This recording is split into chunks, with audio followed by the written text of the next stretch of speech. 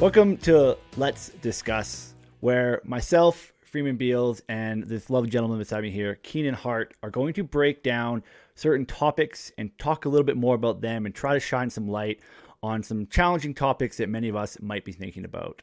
So today, the first topic we're going to chat a little bit about here is hustle culture, which I'm sure all of you have heard a lot about.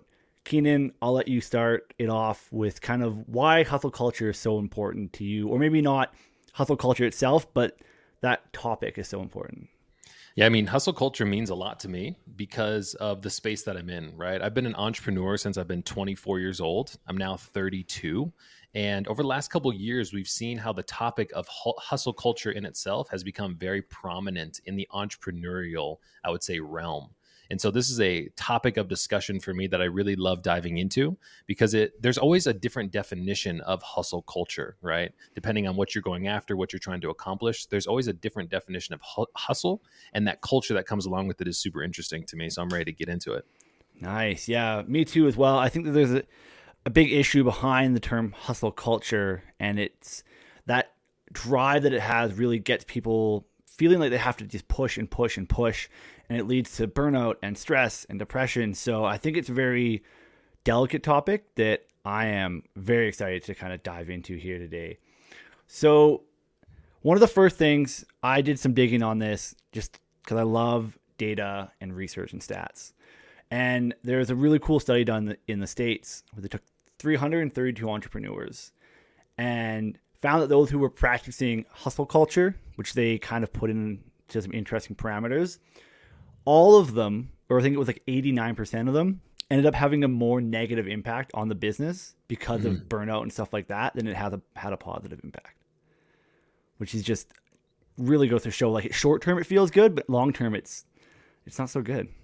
I mean, I feel like we get caught up in like what other people are doing, right? So when you think about hustle culture, in my opinion, I think of an entrepreneur who wakes up at 5 a.m., somebody who grinds all day, doesn't prioritize personal relationships, physical fitness, one's own relationships with themselves. And obviously, when we kind of, take away from all the other areas that kind of contribute to the human experience, I think it's very easy to understand why people get so burnt out.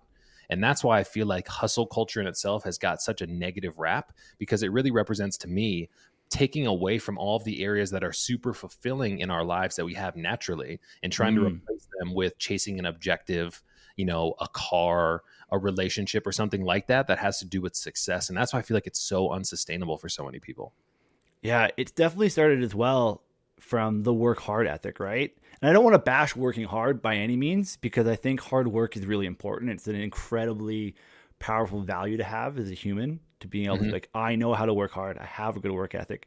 It almost feels like when work ethic is just taken to the extreme, though, it becomes this hustle culture concept. And I think you nailed it really well there as well. It's this idea that you have to get these things and chase after people.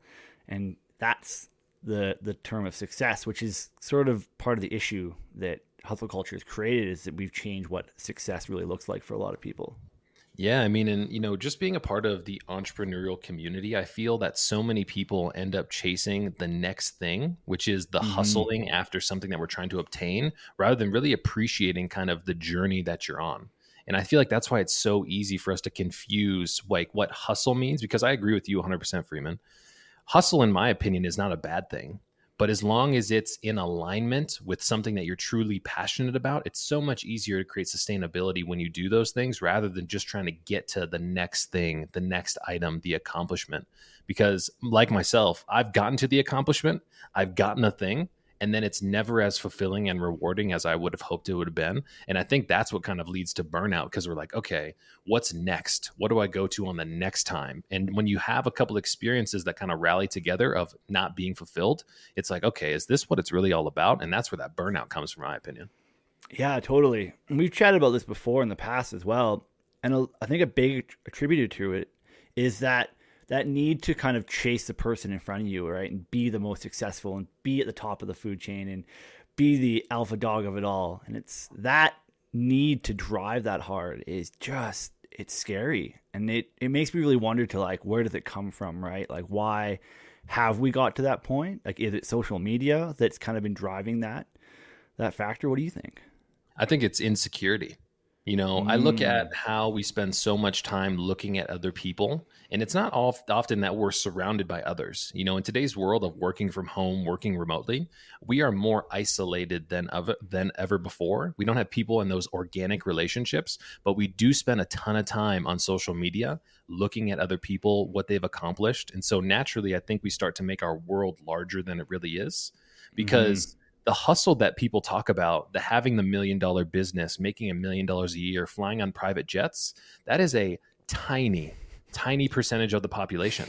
And that lifestyle is not for everybody, but everybody acts like we have to chase that in order to feel rewarded and fulfilled in our hustle culture. And I just think that that's a real conversation we need to start having is, what does happiness really look like?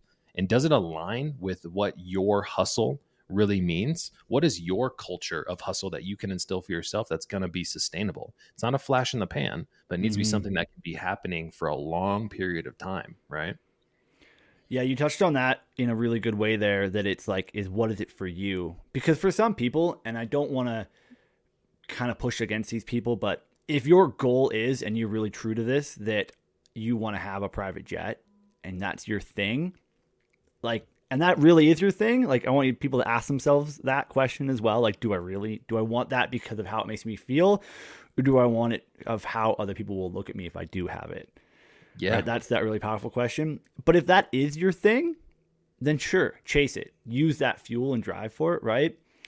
But if your thing is to provide a healthy, happy life for your family, then what does that actually look like, and how much do you actually need to attain that? It's probably not a private jet, right?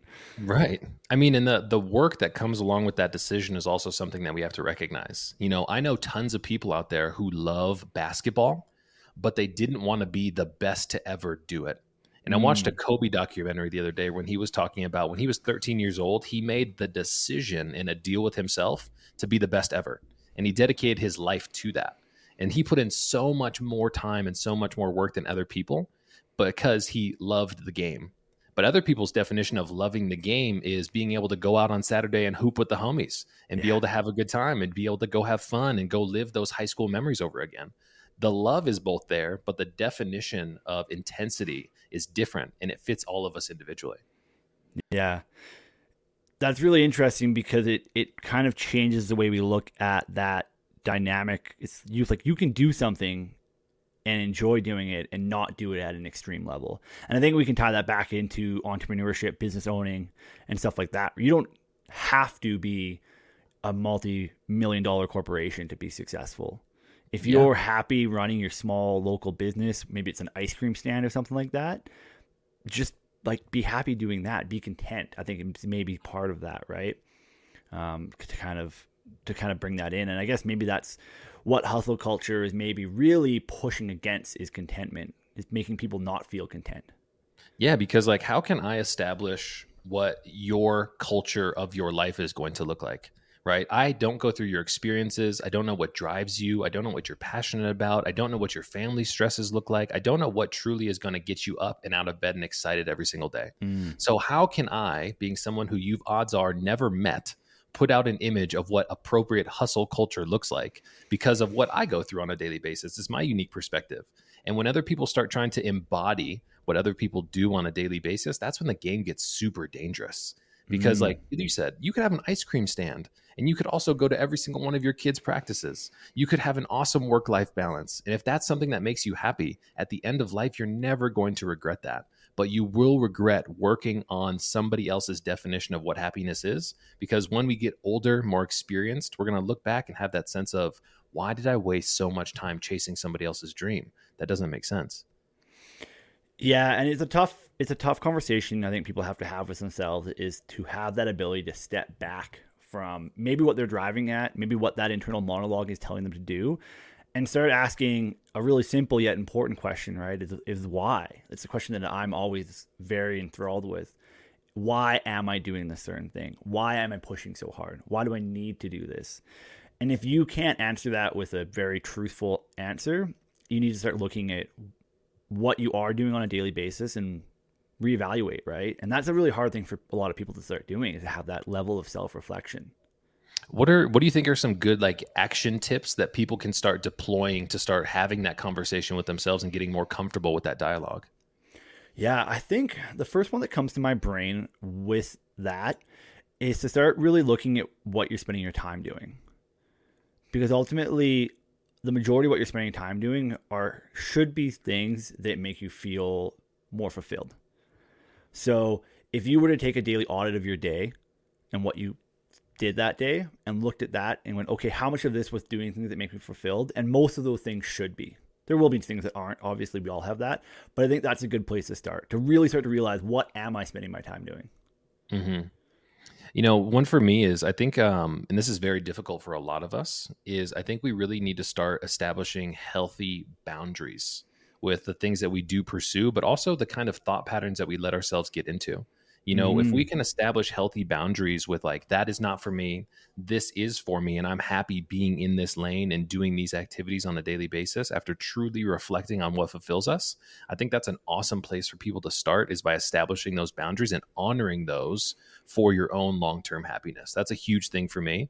It's like, I've got boundaries that I will not cross, especially as I've gotten a little bit older. I recognize that if I continue with this behavior, I'm going to end up unhappy. I'm going to end up spending time on things that I don't enjoy. And at the end of the day, I'm not going to be happy with myself. And that leads to, my dissatisfaction with the things I do, the work I do, all that kind of stuff. Yeah. And with that comes that art of saying no to things, right? I know that I'm a people pleaser, and it's very hard for me to be like, no, I don't have time for that.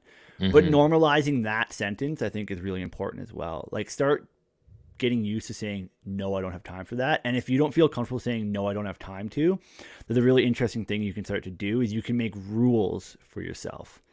And then if you come across somebody and go, no, unfortunately, I have a rule where I only do X, Y, and Z thing, people really respect that much more than they do if you went, oh, no, I can't do that. If you go, oh, sorry, I only take on 5 projects a month. This would be 6 projects for me, so I can't. That's my rule, and I can't do that. People really respect that. And that gives you a higher sense of accountability too, right? When I hear you say that, naturally I think like, I'm sorry, but it takes the weight and the pressure off of me by being like, this is my established rule criteria. This is what I follow. If it doesn't follow this, then I can't do it. I'm sorry, it's out of my hands, because that's bigger than me. I really love that. Yeah, and I think another big thing as well, because hustle culture is this desire to always do more and have more and push more all the time. And I think if you take some time, and this is a practice that I do kind of, I would say once a week, maybe even, just recognize what you have accomplished. And I mean, literally write it down on a piece of paper, right? Like, this week I did this, I accomplished this, I achieved this goal. And what that does is it really like grounds you in doing kind of a bit of a gratitude practice in what you've done for yourself and acknowledging that. I think that's an incredibly powerful way to like quickly remember, okay, I have done this. It also kind of gives you that motivation to do more as well, but it also recognizes what has been done. Can you think of any like quick little like daily hacks people can kind of do as well? Or Oh, dude, I mean, like one of the things that I practice on a daily basis, or I try and practice as much as possible. When I wake up in the morning, I name 3 things that I'm grateful for, right? And that's usually my health, my family, and my dog, Kel, right? 3 simple things. But when you continue to do that day after day, after a while in your notebook, you've got 3 things on 3 things on 3 things on 3 things. And you look back and you've got this huge documented list of things that are great in your life rather than the things that we don't have. And so just simple list making, like you're talking about in a journal format, has been gigantic for me, because it's hard proof of times that have passed, and I still have the ability to reference them rather than trying to remember them in the moment, because often I'm so distracted. I've got so much other stuff going on that's difficult for me to call back to those things unless they're in a hard, solid format that I can look at. Yeah, definitely.